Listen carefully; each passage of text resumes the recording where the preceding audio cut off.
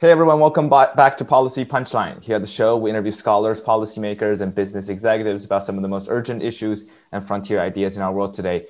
I'm Princeton senior Tiger Gao. Today, I'm joined by Simon Johnson, who is the Kurtz Professor of Entrepreneurship at MIT and a former chief economist at the IMF.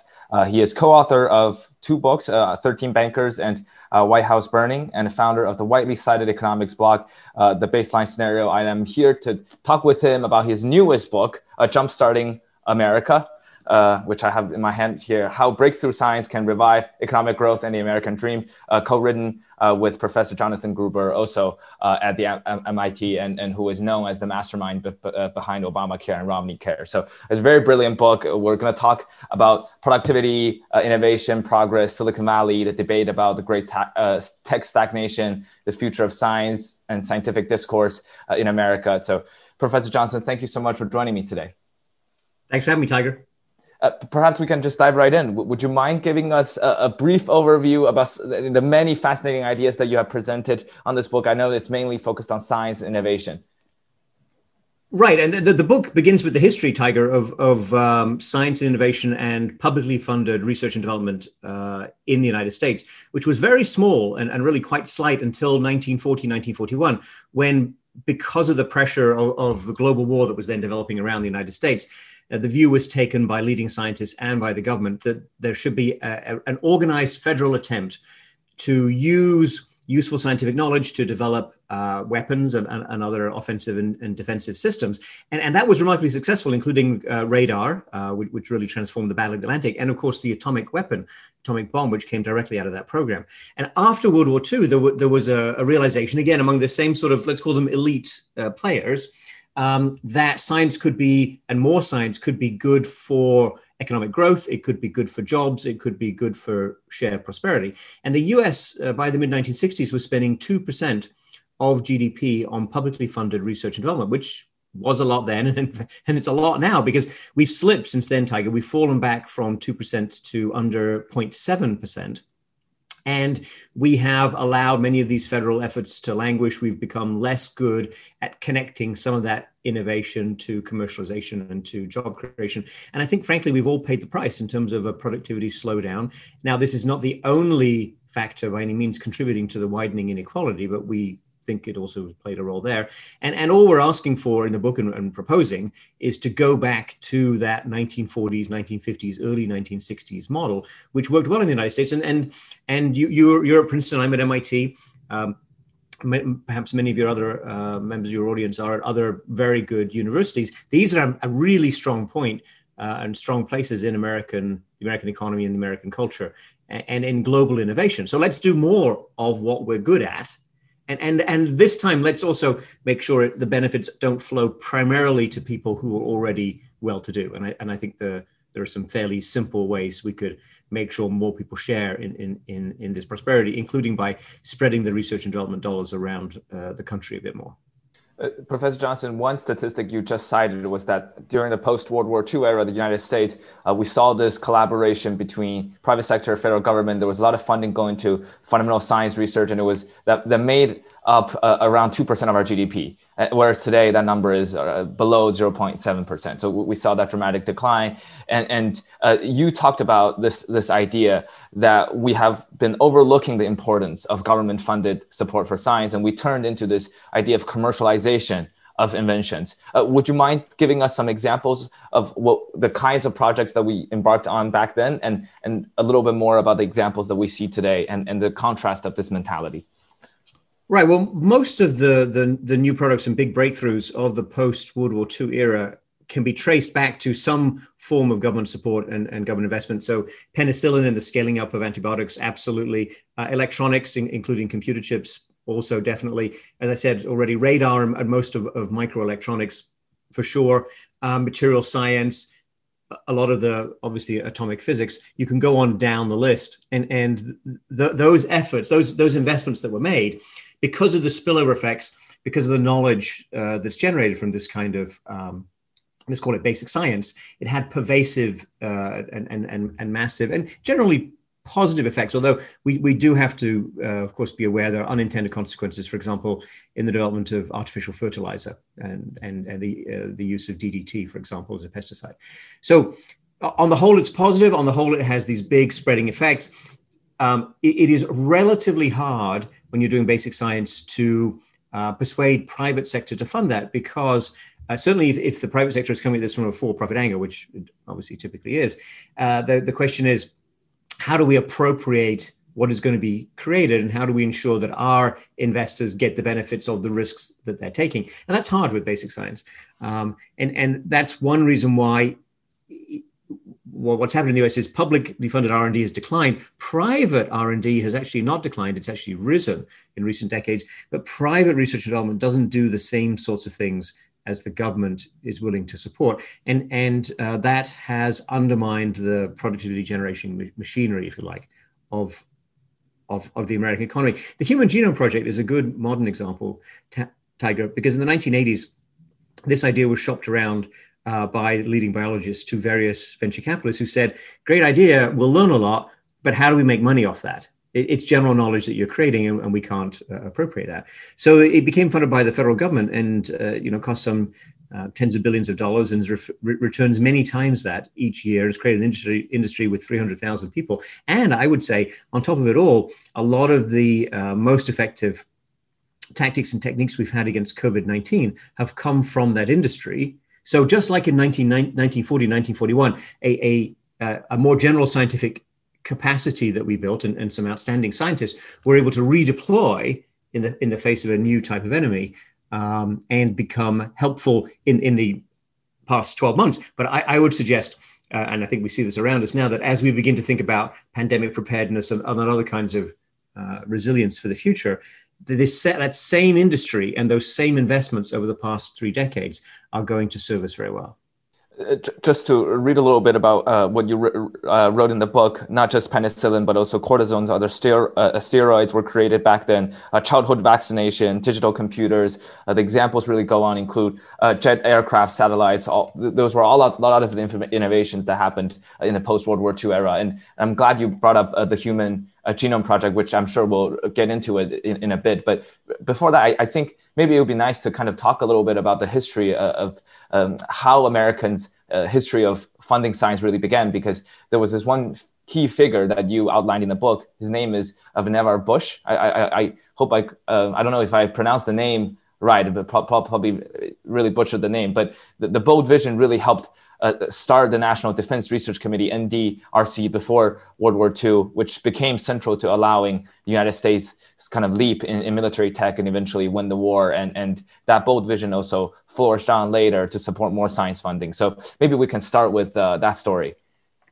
Sure. His friends called him Van Bush, and I think he didn't mind too much. He's long departed now, but I don't think he'd mind too much if we call him that. Yeah, so Van Bush was an MIT engineer. He was, at the time the war was developing, head of the Carnegie Institution in Washington, D.C., on applied science.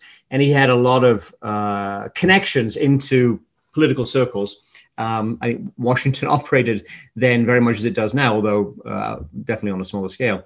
And Bush and his, as I said, rather elite friends, so people who were running the major research universities of the day, became convinced that there was a lot of useful science that could be mobilized and applied to the war effort. And that's what they got support and funding from the federal government to do. Some estimates suggest that maybe a third of all physicists in the US were working for Bush at one point during the war.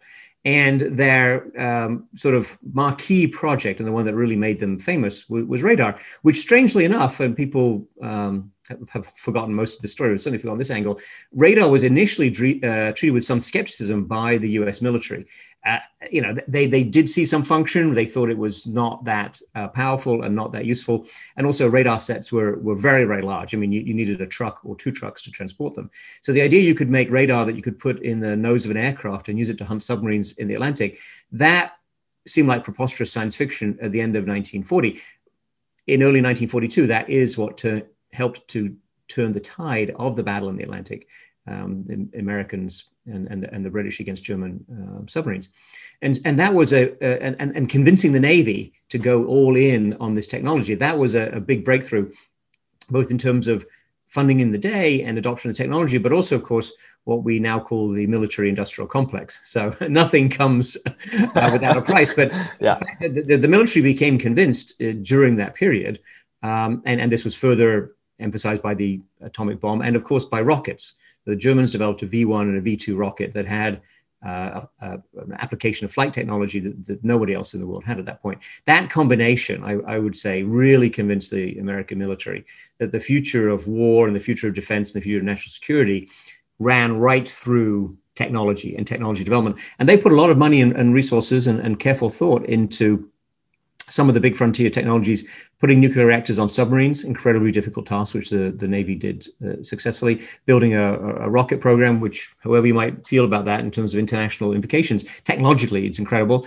And a lot of the what we now think of as being massive computation power and high-speed computation, you can trace back to Project Whirlwind and other efforts to build computer systems that could manage tracking of incoming enemy bombers. Took a lot of effort. Those systems never worked fully and properly, but they did generate enormous amount of business for IBM and for other contractors, and they turned that into commercial products. So not all of this is linear. Not all of it goes directly from here's my idea, five months later, 5 years later, we're bringing a product to market. But in terms of generating technological knowledge, in terms of becoming the engineering and science hub for the world, which America was not. It was a strong science engineering place. It was not the world's number one science power before 1940. After 1950, the US wins Nobel Prizes disproportionately because this is where the research takes place. Could we talk a little bit more about, I guess, the military sector? You brought up this very interesting phrase, the military-industrial complex, which in today's political discourse often carries a very negative connotation when people think about all the lobbyists of Raytheon or Lockheed Martin. And we know very famously, I think it was last year or the year before, when Google decided to retract itself from the Pentagon project because the employee protests. And these days, the companies that work with the defense industries, such as Palantir, such as Anduril, a lot of those Silicon Valley private companies often get a lot of backlash, and their founders are often seen as right-wing or libertarian and so on. So it seems that the public's perception of military's role in dealing with technological innovation has shifted a bit. Has it? We still spend so much money on a military budget, and are they no longer leading meaningful technological innovations? Or, well, the public perception did shift, Tiger, but it shifted a long time ago in the 1960s with the Vietnam War. And we should remember, with perhaps some horror, that two of the major innovations of the 1960s or applications in the 1960s were napalm and Agent Orange, which were both terrifying weapons.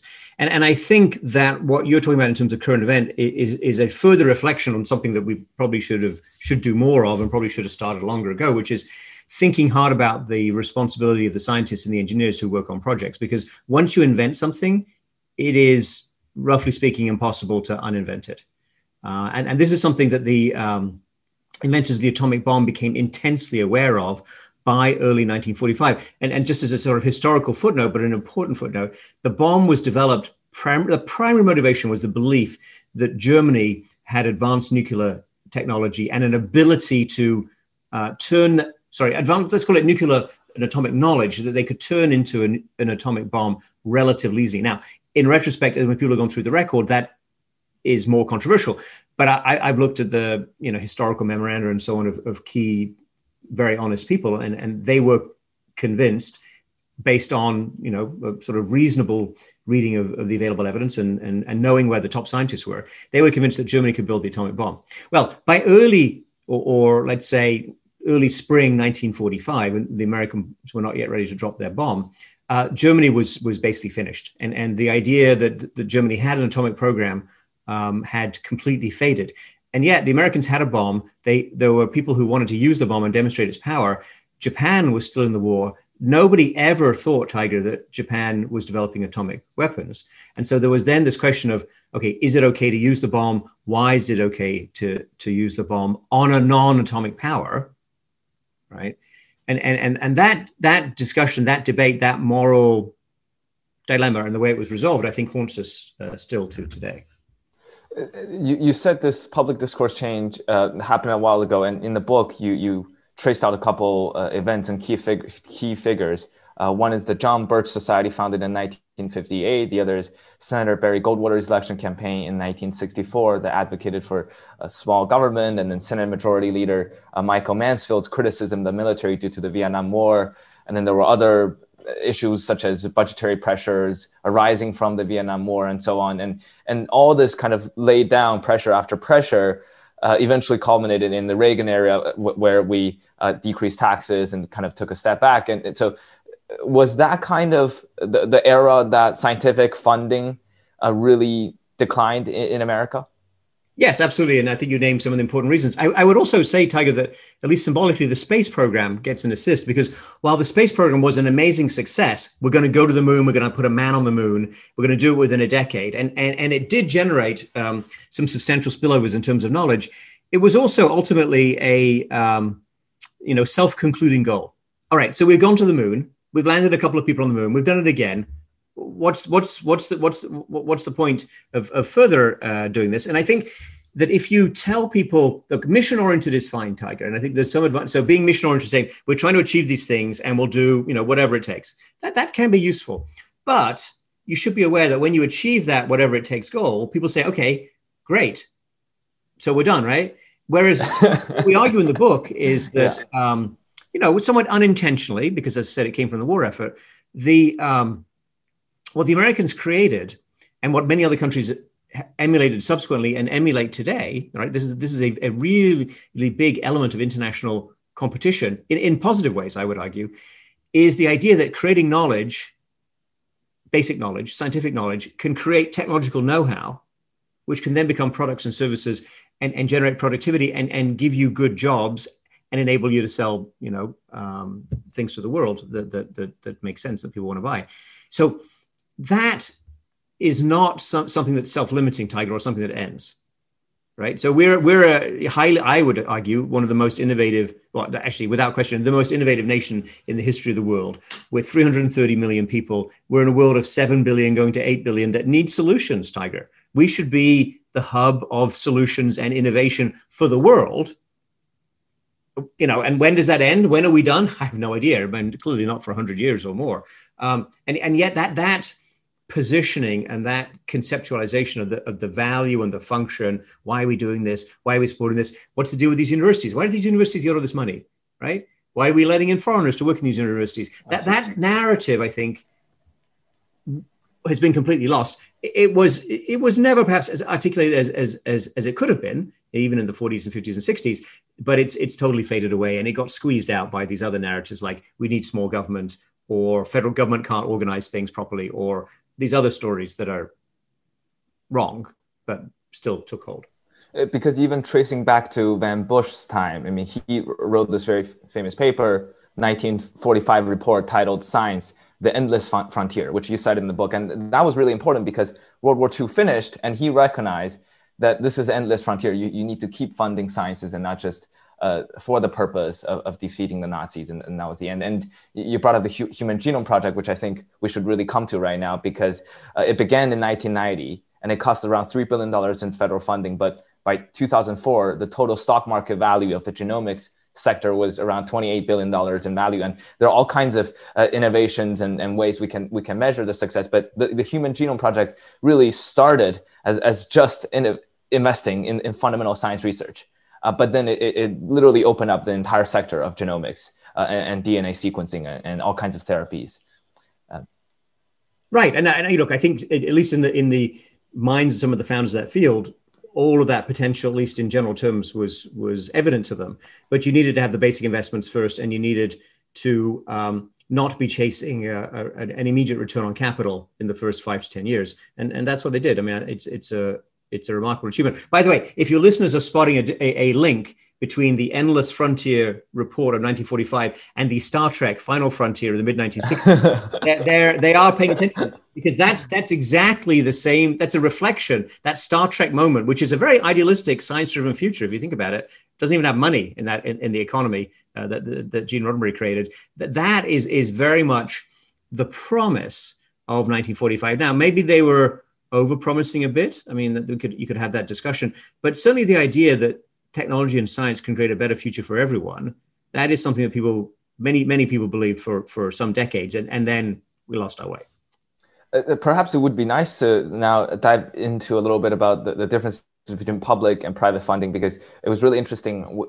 I actually interviewed one of the co-founders of the Human Genome Project, George Church. He was on the show last Friday, and he was telling me the story about how he founded the project. And he was saying we were really trying to get funding, and the private sector wouldn't give us funding because it didn't seem like there seems to be like an endless journey where we spent so much money and we only sequenced a little part of this thing, and then we had to go to Congress, and Congress actually made it sort of a permanent budgetary item for the following few years so that they could make sure that the project continue on. And you talked a lot in this book where the private sector is especially exemplified by venture capitalist firms, VC firms nowadays. They have a short time horizon for their investments, and therefore they don't sometimes have the kind of patience that the public sector investments have. So would you mind telling us a little bit more about that tension over there?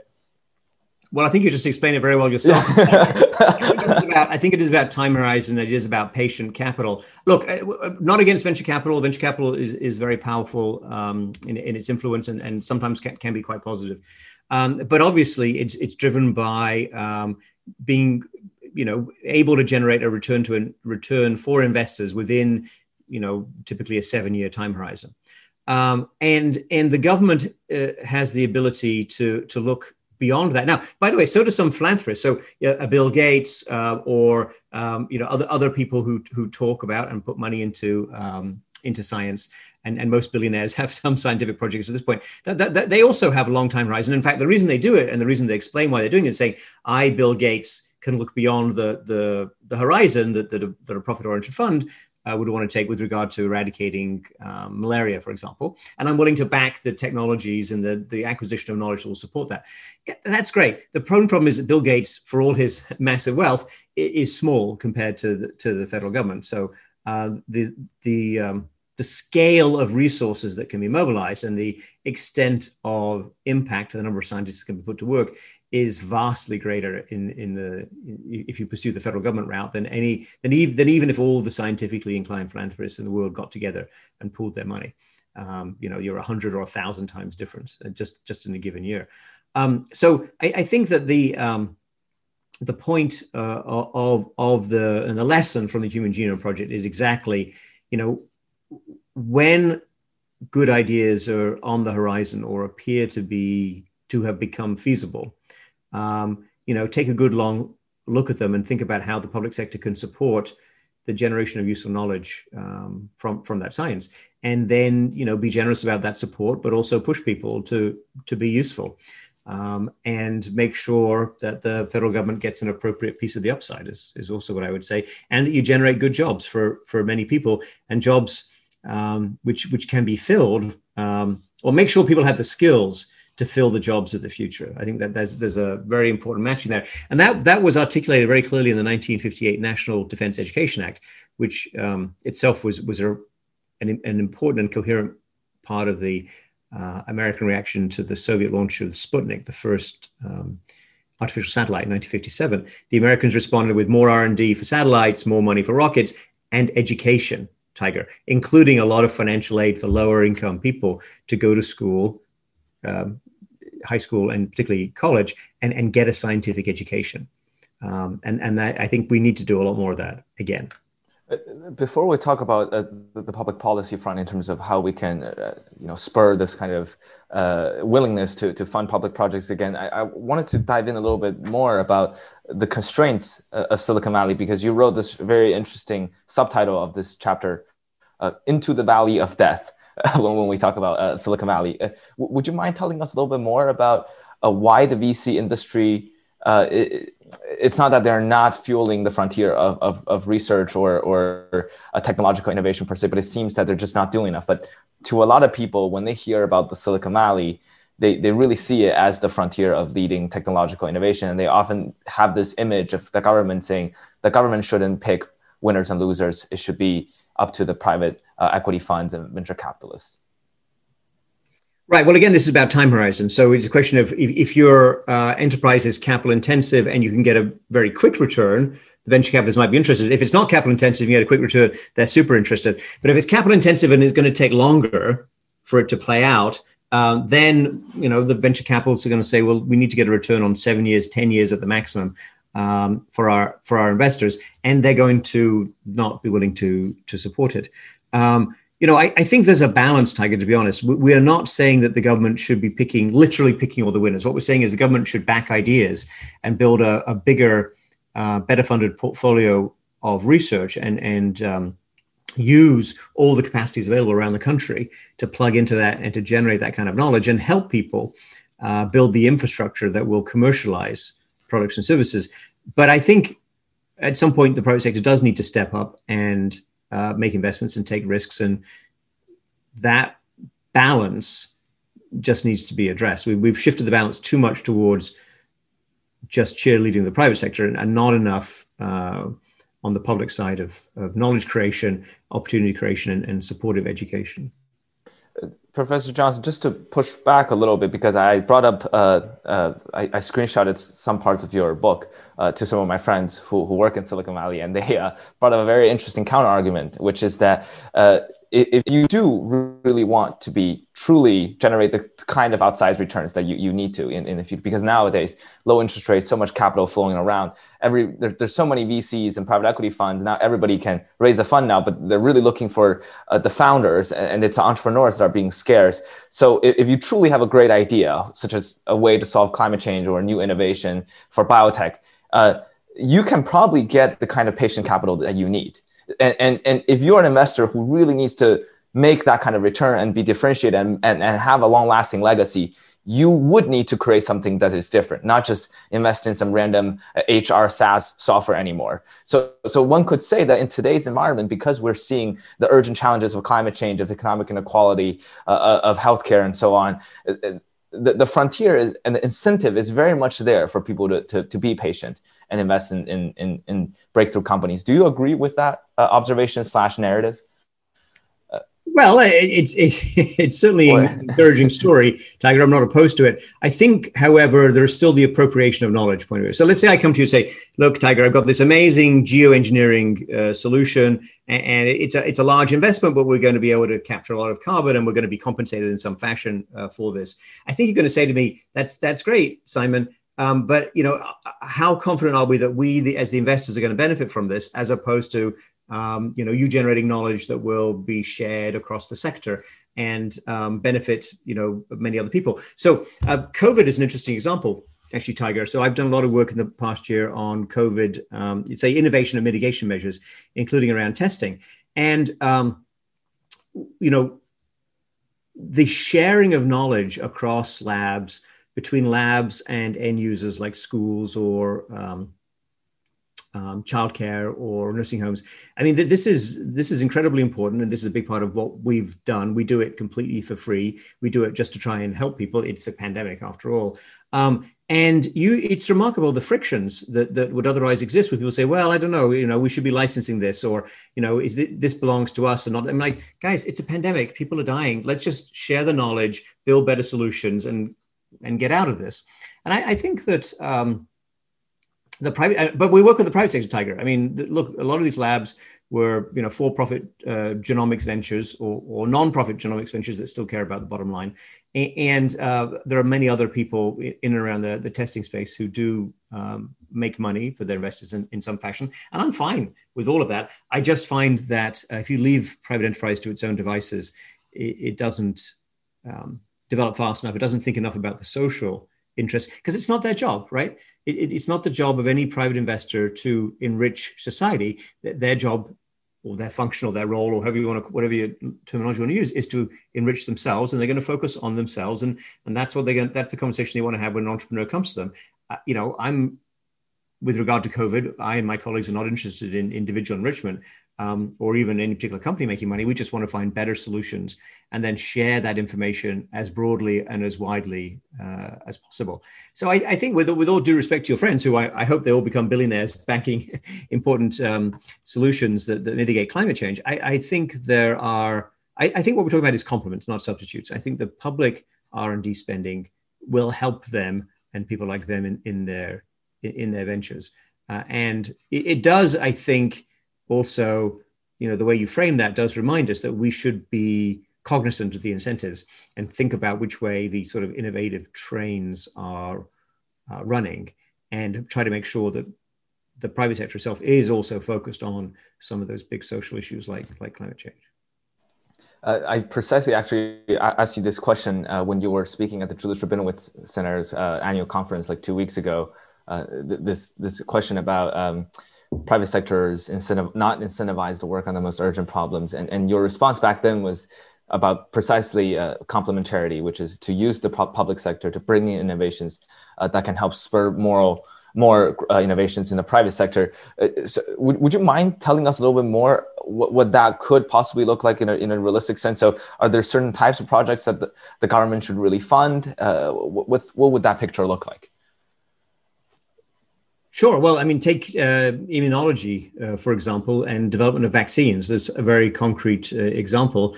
Vaccines, as I'm sure many of your listeners, your audience will know, have been chronically underinvested in because they're not a high profit item. And most of the market is about government procurement of vaccines one way or another.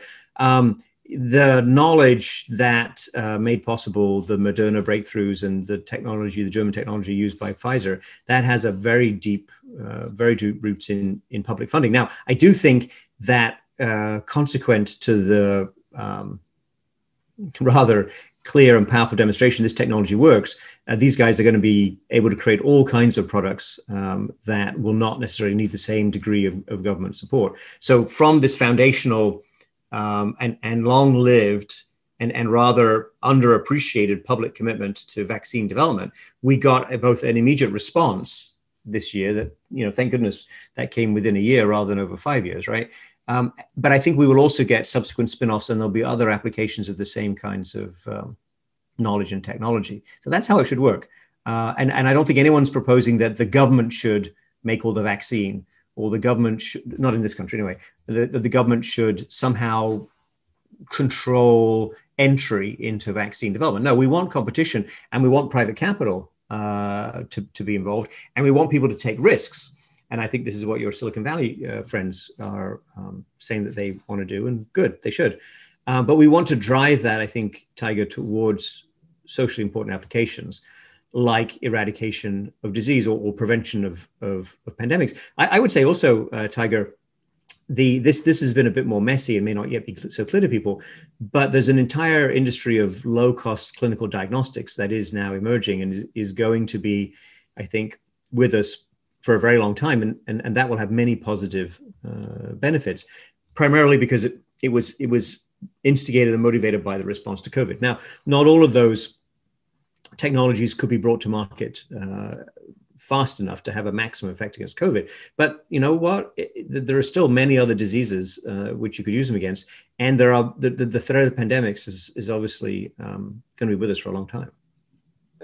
Do you think this kind of public-private partnership is realistic in today's discourse? I ask that because certainly there are a lot of people in Silicon Valley who don't work on urgent problems. But even a lot of those who do work on urgent problems, there's a sense of distrust towards government, right? They say, we're here to move fast and break things. And the only reason that we need to do this because the government couldn't do this. And what the government really created for us a lot of times is regulation. So a lot of people say it's only because of the oil and gas subsidies that the government has been giving. That is one of the main reasons why the renewable sector has not been able to take off. One of the reasons why nuclear sector hasn't been able to take off is precisely because the government regulations on nuclear and so on. So Silicon Valley people really view the East Coast, Washington people with kind of skepticism.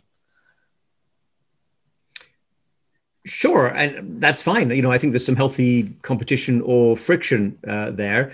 I mean, everything they're using in terms of digital computers came from, Bell Labs and the war effort, and it came from IBM, and it came from DARPA, which pushed for the early development of the internet. So, I think that they're standing on the basis of what was created by public investment, and I'm just proposing to do more of that. So that'll help them. I don't quite see what the problem is. It's an interesting question, Tiger. I think slightly unrelated as to whether we always want people to move fast and break things. Well, it depends what you're breaking, and it depends on whether it can be fixed subsequently. And I think, to your earlier point that you made some minutes ago about Google employees not wanting to participate in what was reportedly weapons-related uses of artificial intelligence. Yeah. I think that's an interesting example, right? Where if once you create it, into whose hands will that technology fall? And I think if we're talking about firms or sets of people that have unique creative capacity, that's something they need to think about perhaps harder now than in the past. I mean, the idea that Facebook, for example, has been used for manipulation of public opinion through fake this, that, and the other, I think that's by now well established. What are the policy implications? What are the implications of regulating Facebook or media or anything else? Those are still open questions. But the idea that technology can be used for better outcomes or for worse outcomes, I mean, I think that should be pretty obvious to everyone right now. Could we maybe talk a little bit more about the moral tension here? Because my friends and I were just debating this today, which is that it is very clear, as you were saying, research back in the 1940s and 30s about quantum mechanics really led to the invention of nuclear weapons. So, and also what we saw is like the invention of social media or artificial intelligence led to very much reshaping the way public discourse happens today. So in some way, as a scientist, as an AI researcher, you cannot just work in your own bubble and say, I'm just working on my own innovation and not worry about the social impact later. But on the other hand, a lot of people in Silicon Valley, a lot of libertarians would say, I should not be in a position to make judgments on whether I should be providing my technology to whom or not. So the founder of Palantir, Alex Karp, he made this argument, which is that it should be a democratic decision or vote or discussion whether what kind of technology Palantir gives to ICE or CIA or FBI. I should not be the one like Google making this kind of normative judgments on whether I supply my technology to the US government or not. So he was very much against this idea that Google employees would single-handedly decide what kind of technology to supply to the U.S. government or not. So do you have any thoughts on this kind of debate? I mean, this is probably another aspect of the public-private partnership. Look, I think the democratic control and democratic debate is very important. And that's true for innovations coming from the private sector and also from the public sector, by the way, where a lot of weapons technology is developed, more conventional weapons. It is a very interesting and quite old debate. At least it goes back to the atomic scientists. I think they're the ones who first woke up to the fact, Tiger, that while you could just say, well, the politicians can decide, it's up to them. Actually, there's usually a relatively small core of experts who really understand what could happen and who are in a position to explain to the public the real possibilities and the constraints and the dangers. And I think everyone has to decide this for themselves, but anybody who, it is interesting that there are people in this country who say they're all about individual responsibility. And yet when you ask them to take responsibility, or you ask them if they want to take responsibility for monumentally impactful things like what they invent, they say, well, no, that's on the government. That's on other people's. You get what you pay for, I think, in this instance. And let us not forget also, Tiger, that at least to the best of my knowledge, there is no significantly sized company in the United States that doesn't spend a lot of money lobbying and influencing and persuading. Yeah, I mean, the idea that legislation drops like manna from heaven, without anything to do with it, that is, I mean, maybe there is a world in which that's true. It's not this world. So these people are all players, and if you create big companies with lots of money and convincing stories and powerful investors, you're a player in Washington. Of course you are. Let's not be naive. And so I think that this is obviously, I'm not against innovation. I'm in favor of innovation. I mean, I'm arguing for a lot more innovation, but I think individual responsibility and owning the consequences of what you invent is That's how history will judge us all.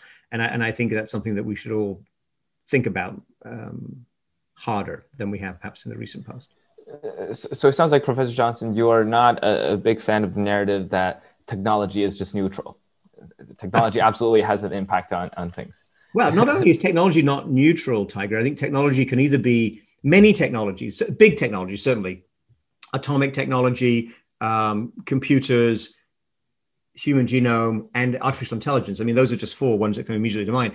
They could all be used for relative good, and you can define good in various ways, but let's say, sharing prosperity and making sure your disease goes down and, all kids get decent education. It can either be used for good, or it can be used for massive destruction, right? And that was obviously very clear with the atomic bomb invention. But social media, Tiger, we could say. Remember, social media was believed when it first arrived on the scene to be a great enhancement of free data flow and really enabling people to not only share opinions in a decentralized way, but also to mobilize. Right? The Arab Spring, right, which was Facebook and Twitter were regarded as being helpful to that. And yet now we find that that's the very same technology and those same tools in those same countries becomes an instrument of power, an instrument of authoritarian rule. So, I mean, certainly the historical record says technology is not neutral. Now, are there conscious decisions that we can make as scientists, as voters, as political leaders, as whatever? Can we control technology and shape it to be more beneficial or less beneficial? I say categorically yes to that, but maybe there's some more discussion to be had, and surely people push back on anything, including that. Based on our discussion over the last 30 minutes or so, there's another idea I want to quickly explore with you, which is the idea of opportunity cost. I've been talking to a lot of my Princeton friends, and obviously right now in Silicon Valley, there's this narrative that surely we need to tackle issues like climate change, but surely we should also work on new forms of social media, entertainment, just having fun, or consumer goods. And a lot of my friends in Princeton have basically said that's really not true, because there's a great opportunity cost, because every dollar you spend investing in the next consumer entertainment app, you could have devoted that resource to more fundamental scientific research, more urgent issues to address economic inequality and climate change. So there's a great opportunity cost there. So, which side of the debate do you kind of see yourself leaning towards? Do you think that Silicon Valley, or in some way, market should be left on its own in some way to allocate resources, or do you think we need sort of more of a push to tell the Silicon Valley entrepreneurs and VCs and so on, and say, guys, you have a kind of a social responsibility to devote your resources to the urgent issues, that there's a normative sort of element embedded to your investments?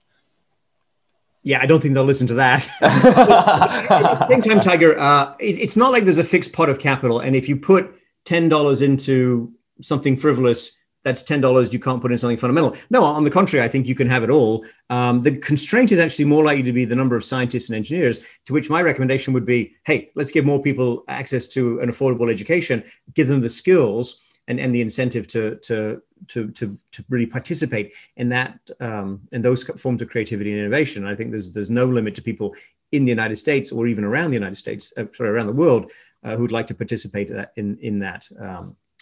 In innovative machinery. Now, in terms of incentives, though, I do think we should be quite deliberate about the fact that there are multiple ways you can shape or incentivize people to go in certain directions. You can do it with taxes, of course. You could tax some things more than other things. That's not something that's particularly popular in the modern United States. Or you can put public money in. So the point of the public R&D push is in part exactly to create more knowledge around certain areas. And this is what the National Institutes of Health has done very successfully since the 1940s. So by really pushing hard on certain frontiers, you open various new possibilities, and people can build drug companies, therapy companies, vaccine companies on the basis of that. So I think public investment as the platform to encourage private innovation and to encourage job creation, that's the approach that I would take, Tiger, which is a win-win approach. It's not saying I would never say you can't do whatever you want to do in terms of investments around entertainment. But I'm saying that if we're pushing harder on more of the basic science that can be useful for some of the larger social problems we're trying to tackle, that is going to pull more talent in to take advantage of those opportunities. I'm glad you brought up the role of scientists. So maybe we can talk a little bit more about education and the role of scientists. I was listening to this discussion between economist Tyler Cowen, Mark Zuckerberg, and there's Stripe CEO Patrick Collison. And Tyler Cowen brought up a really interesting idea, which is that the institutions of tenure, academia, have really not evolved over the past 50 years or so. So in some way, the current system of academia has not done its job generating the kind of intellectual power or as much intellectual power as we would like to see. Whereas in the private sector, companies and systems and networks are constantly forced to innovate. So you've worked in policymaking. You are currently a professor at MIT. So from your lens inside the academia, do you think academia itself, whether it's the kind of incentives in the academia or the tenure selection structure where people in academia, are they incentivized to work on urgent issues, or more or less working on marginal improvements of existing knowledge just to get tenure?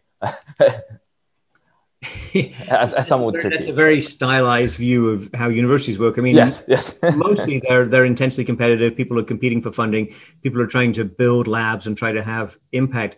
So, is there other ways to change tenure to alter that? I guess potentially. Is tenure a big part of the problem or a brake on innovation? I don't think so. Not in any way that we've seen. I think funding is much more of the issue, and also whether you bring more places into the mix.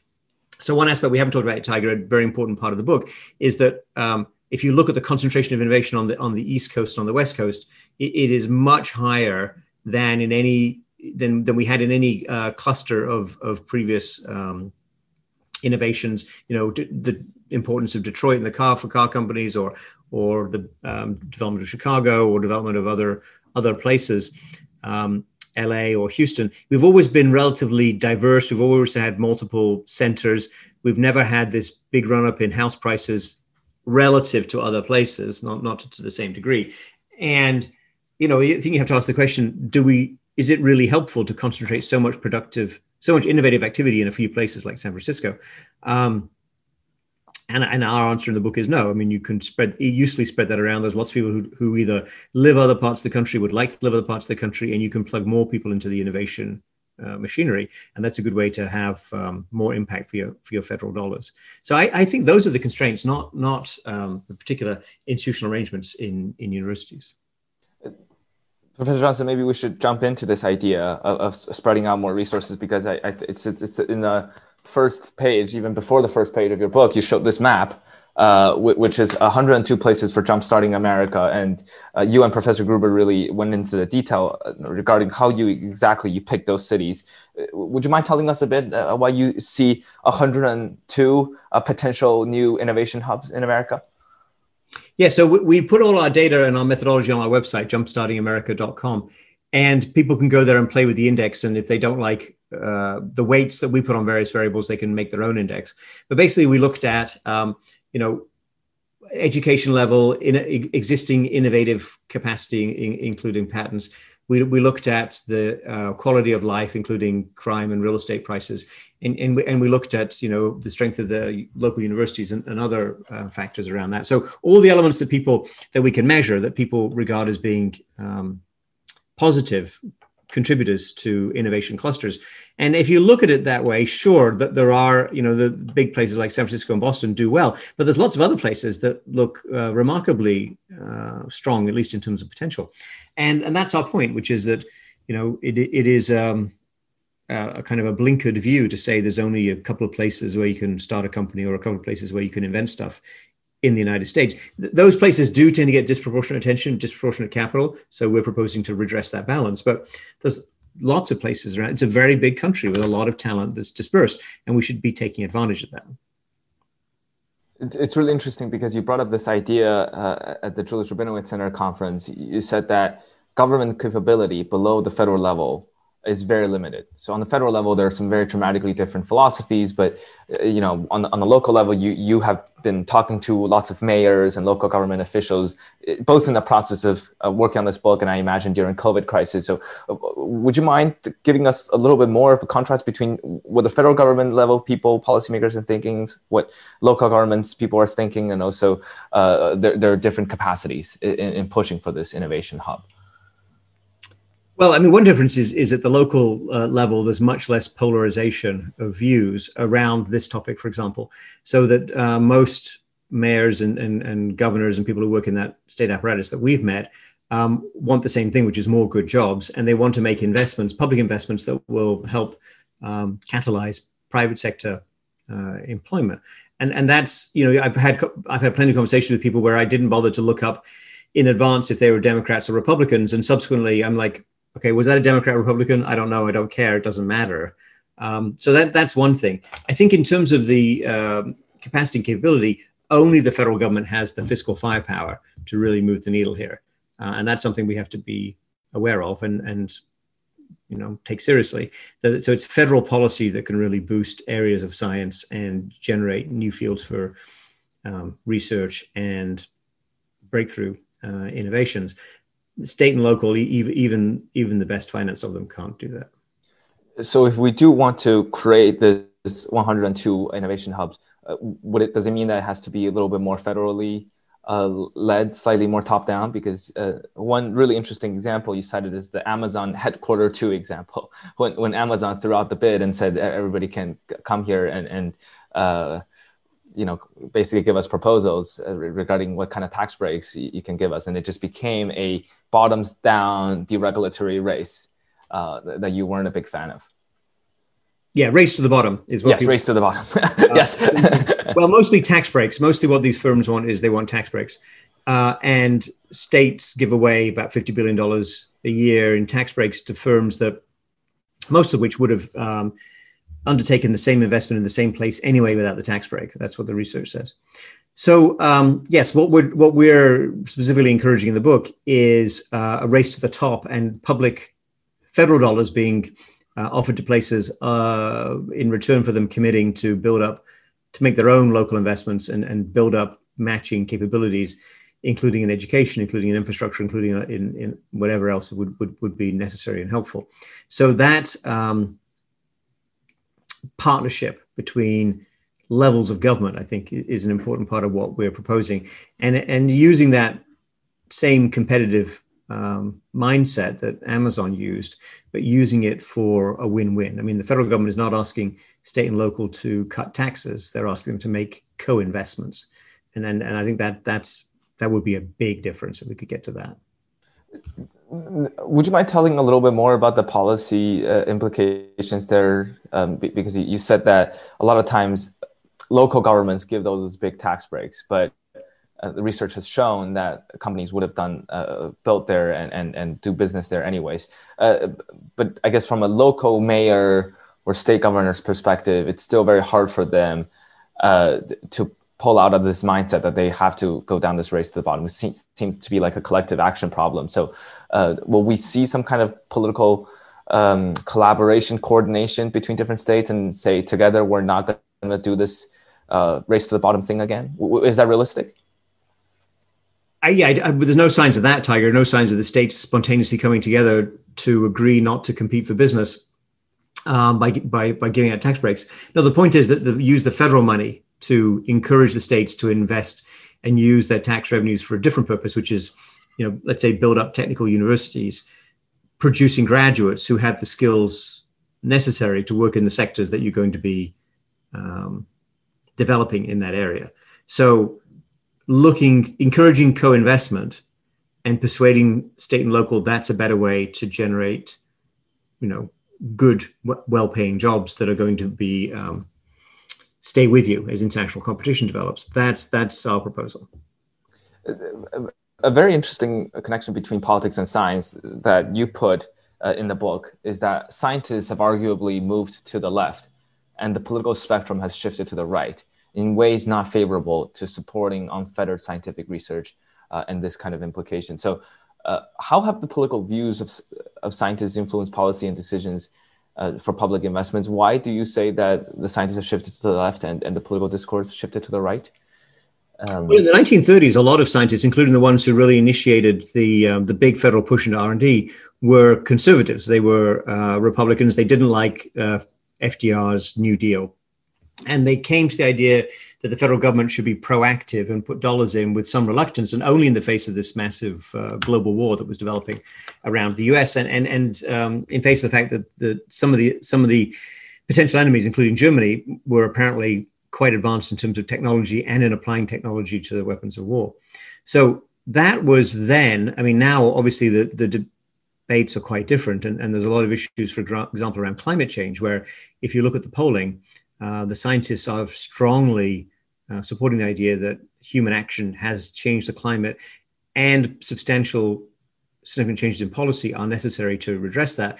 And that view, for example, is not one shared by many conservatives. So I think on some other similar issues of substance, the scientists are to the left of where they were.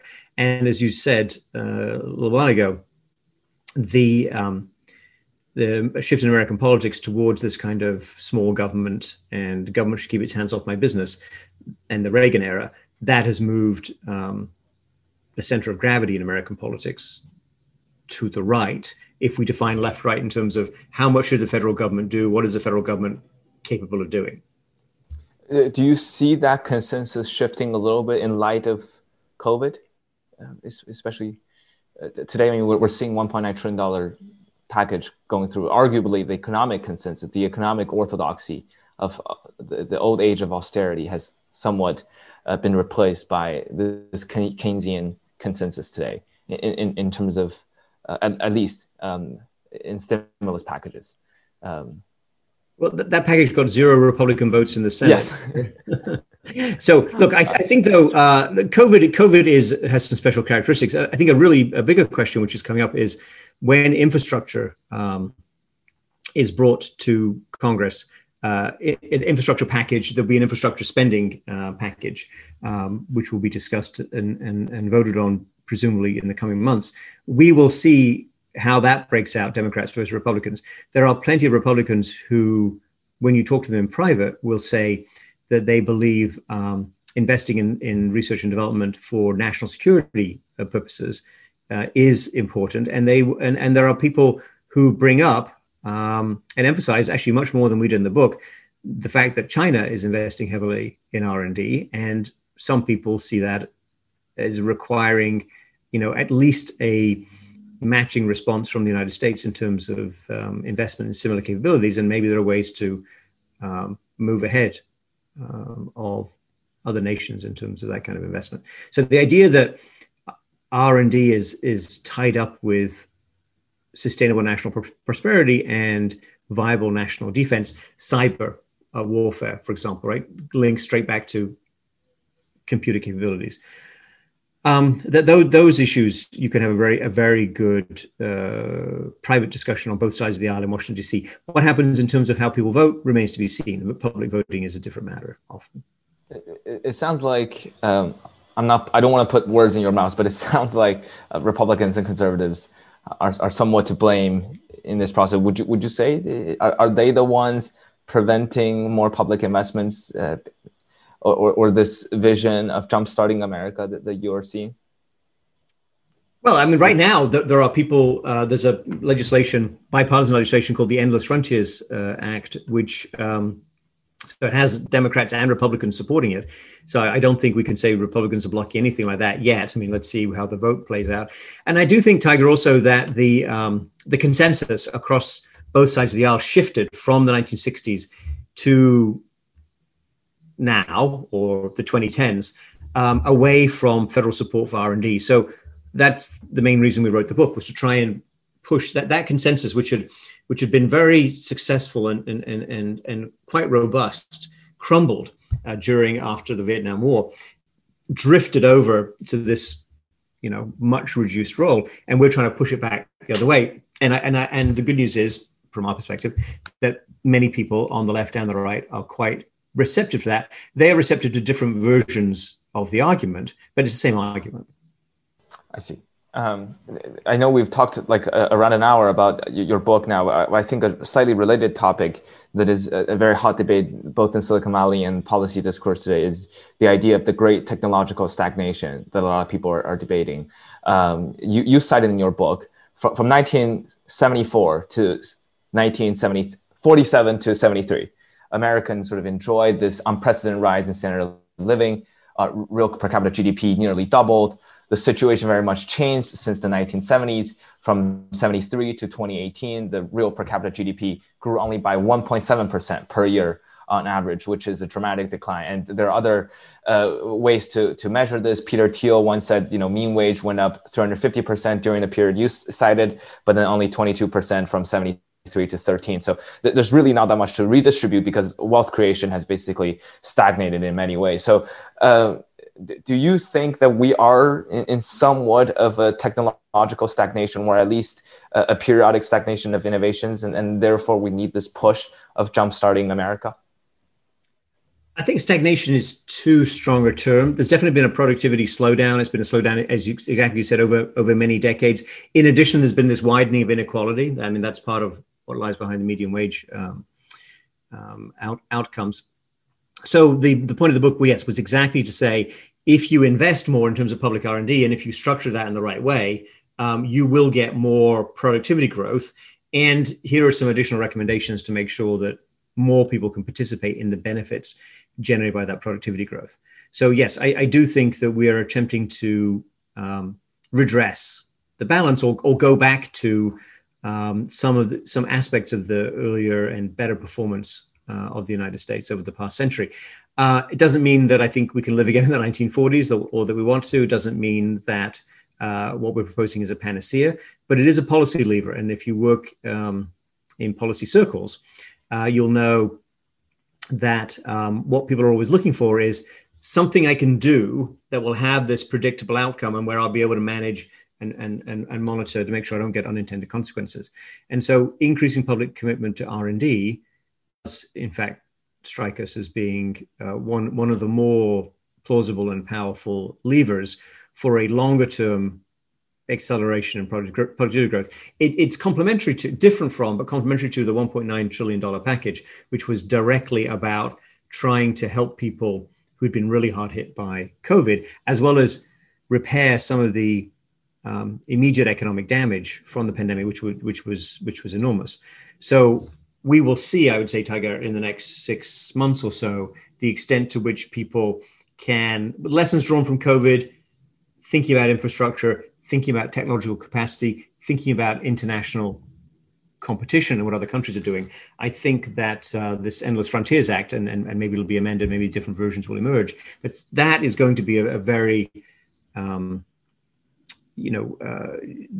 going to be quite telling who lines up on which side of the various issues there. How do you define productivity? Because I think for a lot of people listening, they might say, what do you mean productivity has not gone up as quickly as I want? Right now I have Google, I have Zoom, I have like 80 calendar apps that I can coordinate with my teams. How come productivity has decreased?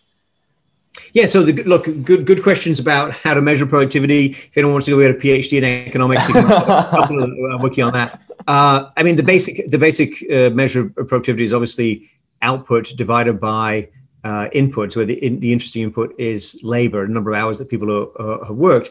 And what you're saying is that we should have some quality adjustments, for example, because people will bring things to my house more easily than in the past. And maybe we should also worry about the valuation of things that are free, right? So if people are giving me things for free, then how do I include that in my standard productivity measures? Fair enough.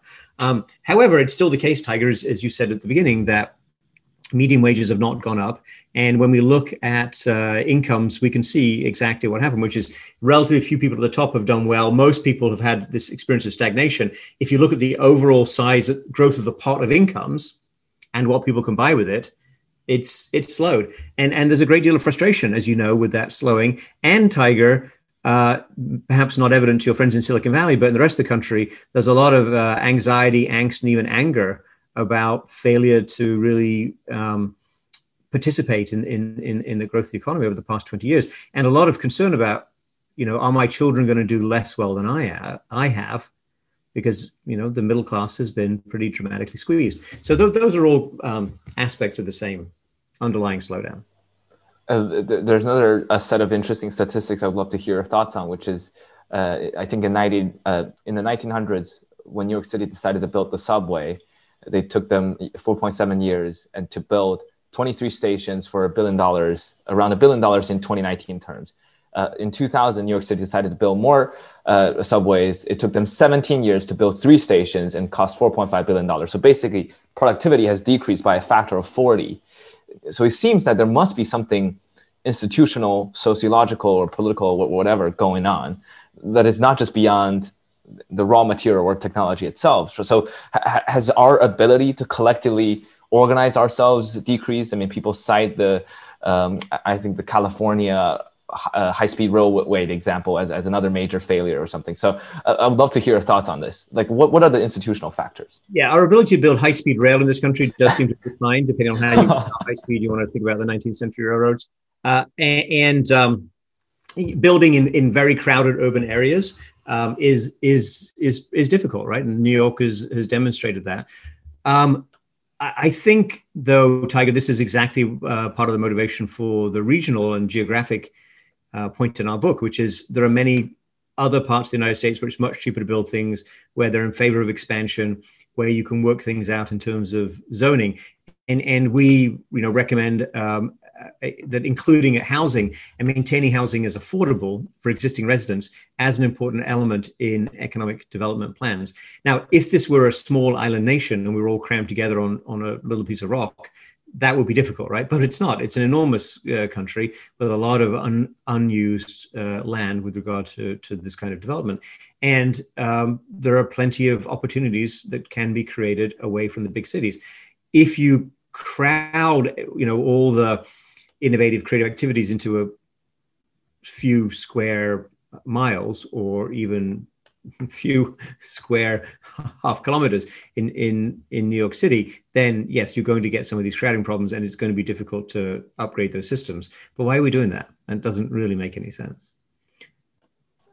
So it seems that our ability to organize ourselves, especially in those high concentrated areas or complex scenarios, have in some way decreased. I mean, I know that a lot of people say that humans are, after all, organized and led by narratives, where we need some kind of story to lead us to some sense of purpose and organize ourselves and not kill each other all the time.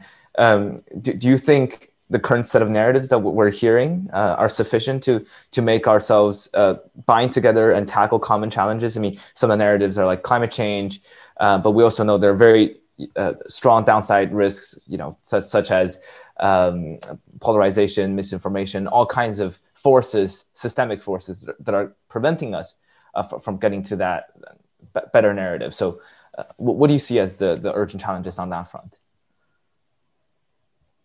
Yes, I think that it's a good question. I think people do care for narratives. Narratives are important. I think shared prosperity could be and hopefully will be a more prominent part of that narrative. And then guiding technology and being responsible for how technology delivers better outcomes to people in this country and around the world. I think that's something that we can reasonably talk about, and we can make that an important part of policy. I mean, John Gruber and I are both, people who spend a lot of time around policy over decades, and we're both convinced that you should prioritize feasible actions that will have the desired consequences. And that's why we wrote the book, and that's why we focus on spend more on public R&D, disperse that more around the country than might be the default case, and invest in the kind of education that makes sure people can get the jobs that you're going to create. And I think those are all, those are all deliberate actions. Those are all imminently doable. Those are all, I think those will be featured to some degree in legislation that we will see pass Congress relatively soon. At least I hope that's the case. And so that suggests there are some levers. And should we weave narratives around that? Sure, absolutely. And I think that you're quite right. Those are super important. And I do think we lost the narrative, Tiger, about science, about R&D and its effect on prosperity over the past 50 years. People just forgot. It was a great story. It really worked. And then people got distracted. That's okay. We can go back. And I think, though, just changing the narrative is not enough. You need to put money in. And I think that's what the federal government can and has done to great effect and needs to do more of. Are you optimistic or pessimistic? I hate to ever ask our guests to sort of box people in, because I know this is a very nuanced thing. But looking at all the forces that's playing right now today, are you optimistic that we'll get there? I'm an immigrant, Tiger. So I came to this country. I chose to come to this country, and I've always believed in the future of the United States. I think I've studied enough history to know there's many ups and downs and difficult and dangerous moments, and we've been through a few of those not too long ago. But I think that we will find our way to a better future, and I think that technology can be harnessed more effectively. We've done that in some periods in the past. I think we should respect workers more. I think we should focus more on raising income levels at the lower end. I am encouraged by the fact that many of those ideas, versions of those ideas, came through in the recent package that passed Congress. But there's obviously a lot more to do and a lot more structural issues to struggle with. We only have around 15, 20 minutes left. So I do want to touch on one part of your career, which is when you were IMF's International Monetary Fund's chief economist, especially during a very tumultuous time back in 2007, 2008, and during the global financial crisis. That was a very big shock to the system, to the world. And we saw in 2020 the COVID-19 shock. How do you contrast those two shocks? Do you see similar lessons to be learned from them? I know that in 2020 and 2019, when you were dealing with COVID-19, you were probably in a much different position, thinking about different issues, but I would still love to hear your take on these crises and your experience from them. Well, obviously, they were very different in terms of origin of the shock. And one was the result of a boom in which people became incautious about lending, and the mortgage market was the heart of it. And the other was much more of a shot out of the dark in some sense, and in a public health crisis. I do think, Tiger, one similarity that may be worth dwelling on, particularly in this context, is that the mechanisms that we have for reacting to crisis and for stabilizing the macroeconomy are substantial and they are powerful, but they do tend to tilt towards helping some people more than others. So what do I mean by that? When the Federal Reserve cuts interest rates, that is going to tend to help the stock market. It's going to help people. People are going to think, well, the future cash of these companies is worth more because interest rates are down, and the Fed is going to do what it takes to bring back substantially their earnings, at least indirectly.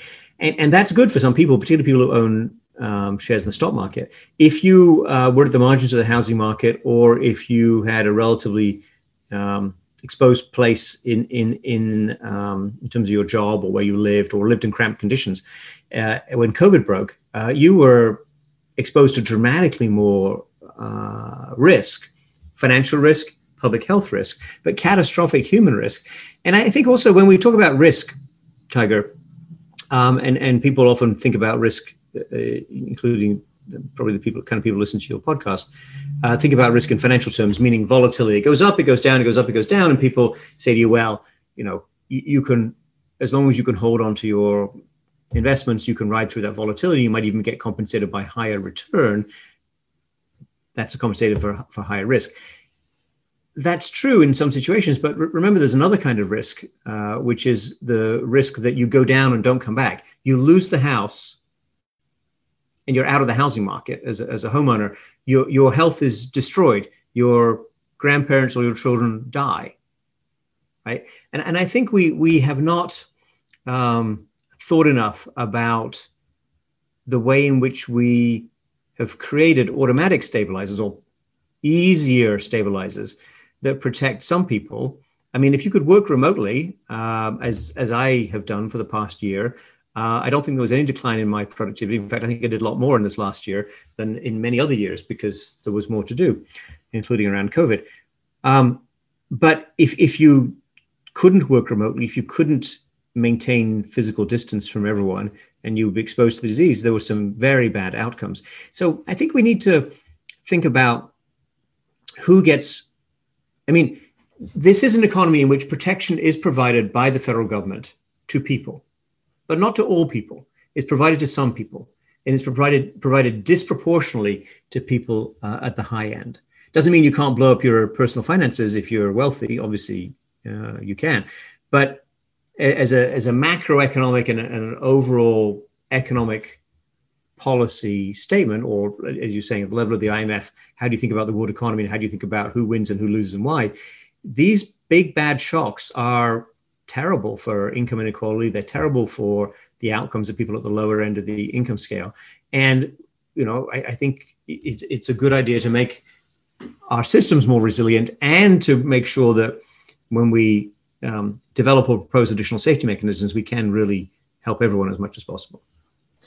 You wrote a very famous piece named The Quiet Coup in early 2009. When it was first released in The Atlantic, it got over 1 million views. It was widely popular. And in the piece, you said the narrative had changed to consider whatever is beneficial to Wall Street must also be beneficial for the whole country. And that led Wall Street to take on a lot of excessive risk and then eventually led to the collapse. And do you think we've made a lot of progress since then, not just in terms of financial regulation, but also in terms of people's awareness? Because the fact that we are talking about the disparate effects of quantitative easing, of Federal Reserve's actions, of congressional policies, the fact that people are more aware of these redistributional effects, is that a sign of progress? Do you, when looking at a lot of the substances, still feel like we have a long way to go? Well, we have made progress on some things. I think there's much more skepticism of Wall Street, more skepticism of big banks. I think most of the regulations that were put in place by the Dodd-Frank legislation of 2010 were sensible and have found their way into some reasonable manifestation. It doesn't mean there aren't risks in the financial system, by the way, including because it's global and immensely opaque. I think you are right that there is greater anxiety and concern about income inequality, which is a broader point than just finance. I'm not sure how much that has changed views around policy. We'll see. So again, the $1.9 billion attempted to address that in some part. Is it a one-off? Will we continue down that road? I don't know. I think that we are now concerned, many people are concerned about the rise in the influence of the technology sector, Tiger. So the so-called techlash is a real thing, and it's grounded in, people like free internet search. I don't think many people object to that, but they worry that there are hidden costs to that, or there are hidden, forms of disinformation or even abusive or even predatory behavior by companies around, various uses of information technology.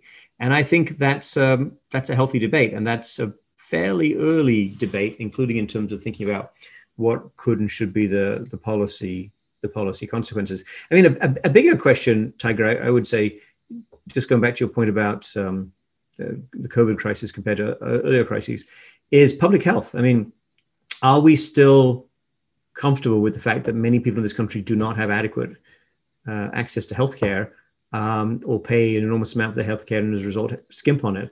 And how does that add up to a resilient public health system nationally or internationally?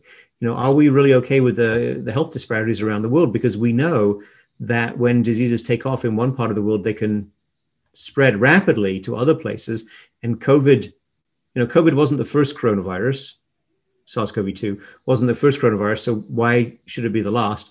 And it's also not the most horrible form of coronavirus that could be imagined, right? So this one preyed on older people because the state of their immune system, but the scientists tell me it's easier to imagine another coronavirus, one that doesn't yet exist, hopefully, could prey disproportionately on younger people or children. Right? And that's really horrible. So what are we doing to prepare for that? What are we doing to get ahead of that? What are the systems that we're building? And again, I would link it back to science, build knowledge, be systematic. I don't think we want to run around screaming. I think we want to make investments and build capabilities and share knowledge with the world and build good companies that deliver quality products to people and treat their consumers fairly. I guess just to tie everything together, we talked about the income inequality stagnation, and we talked about the recent COVID financial crises. It seems that the U.S. or the Western world in general has been struggling a lot with income-based, fundamentally supported growth, and we turned to financialization starting maybe in the 80s or 90s, and we saw a lot of finance-based growth, and we took on a lot of debt. And we saw the great credit boom and rise in government debt and household credit and so on. So it seems that we're near the end of this global debt super cycle, as some would say. And we're also in this period of great financial volatility and economic volatility, and we're taking on more debt. So are you worried about that front? Are you worried about where we're headed in terms of the economic consensus or fragility of the system? Where do you see the larger macro financial trends headed in the next 5, 10, or however many years you may have in mind? Well, I think the future depends on what we make of it, Tiger, and what we invest in and what we build and to what extent we share that with other people. So I think that's entirely in play.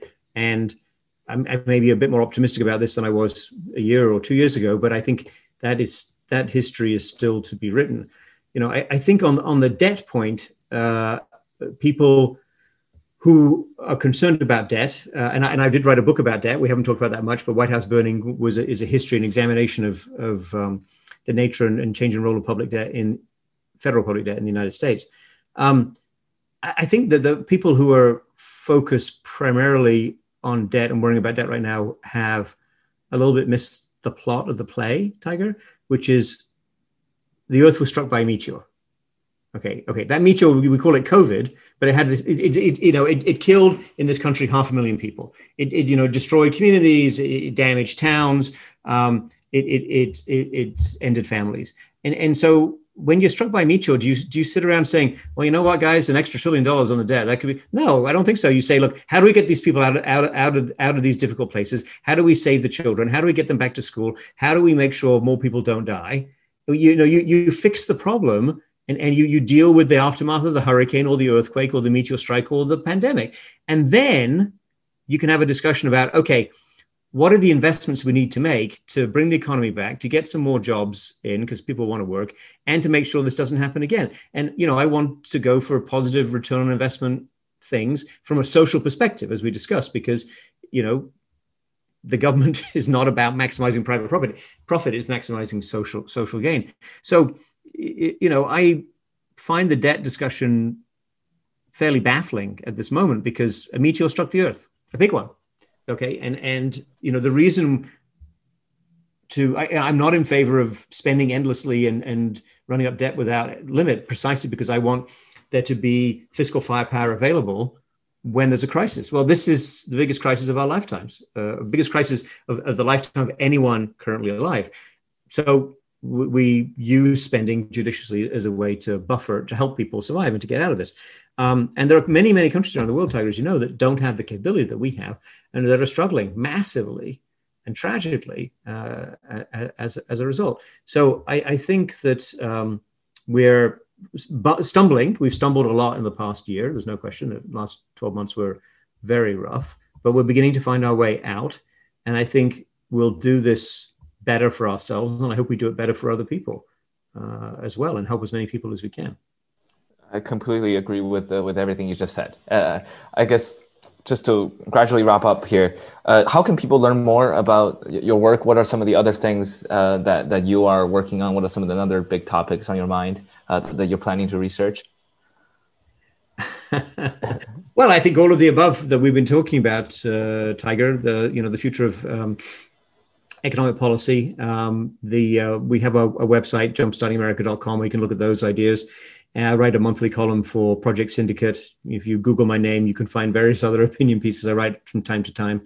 And I think there's plenty of material out there. Absolutely. So the name of our show is Policy Punchline. As a longstanding tradition, we always ask our guests at the very end, what would your punchline be? I mean, it could be about anything that we talked about today or we didn't touch on. What would be your punchline? I think choose your technology priorities wisely and be very aware that those choices need to be deliberate because you are shaping your future, your children's future, your grandchildren's future. So I think, we all need to pay much more attention to those things, Tiger. And we need to find ways that policy can affect those technology choices, technology outcomes in a meaningful, deliberate and decisive way. That was a wonderful punchline. Thank you so much for joining me today, Professor Johnson. It's really funny. I wanted to bring this anecdote to you. I had met your co-author, Professor Gruber, I believe 2 years ago when he was at Princeton attending a healthcare conference at the Griswold Center for Economic Policy Studies. And I asked him for an interview. He said he was really busy and he was working on this book that's about to come out. And then in 2019, this came out. This is actually my second copy. I bought my first copy and I carried it back to China with me. And I this time I just got it again and read it again. So every time I'm reading it, I'm learning new stuff. So it's such a wonderful pleasure to be able to at least interview one of you on this book. So yeah. Great. Well, thanks for the opportunity, Tiger. Really appreciate your time. Yes. And this concludes this episode of Policy Punchline. Please go visit policypunchline.com to learn more about this interview and also follow Professor Johnson's work. Again, Jumpstarting America, How Breakthrough Science Can Revive Economic Growth and the American Dream. Thank you so much for listening today. We'll see you next time.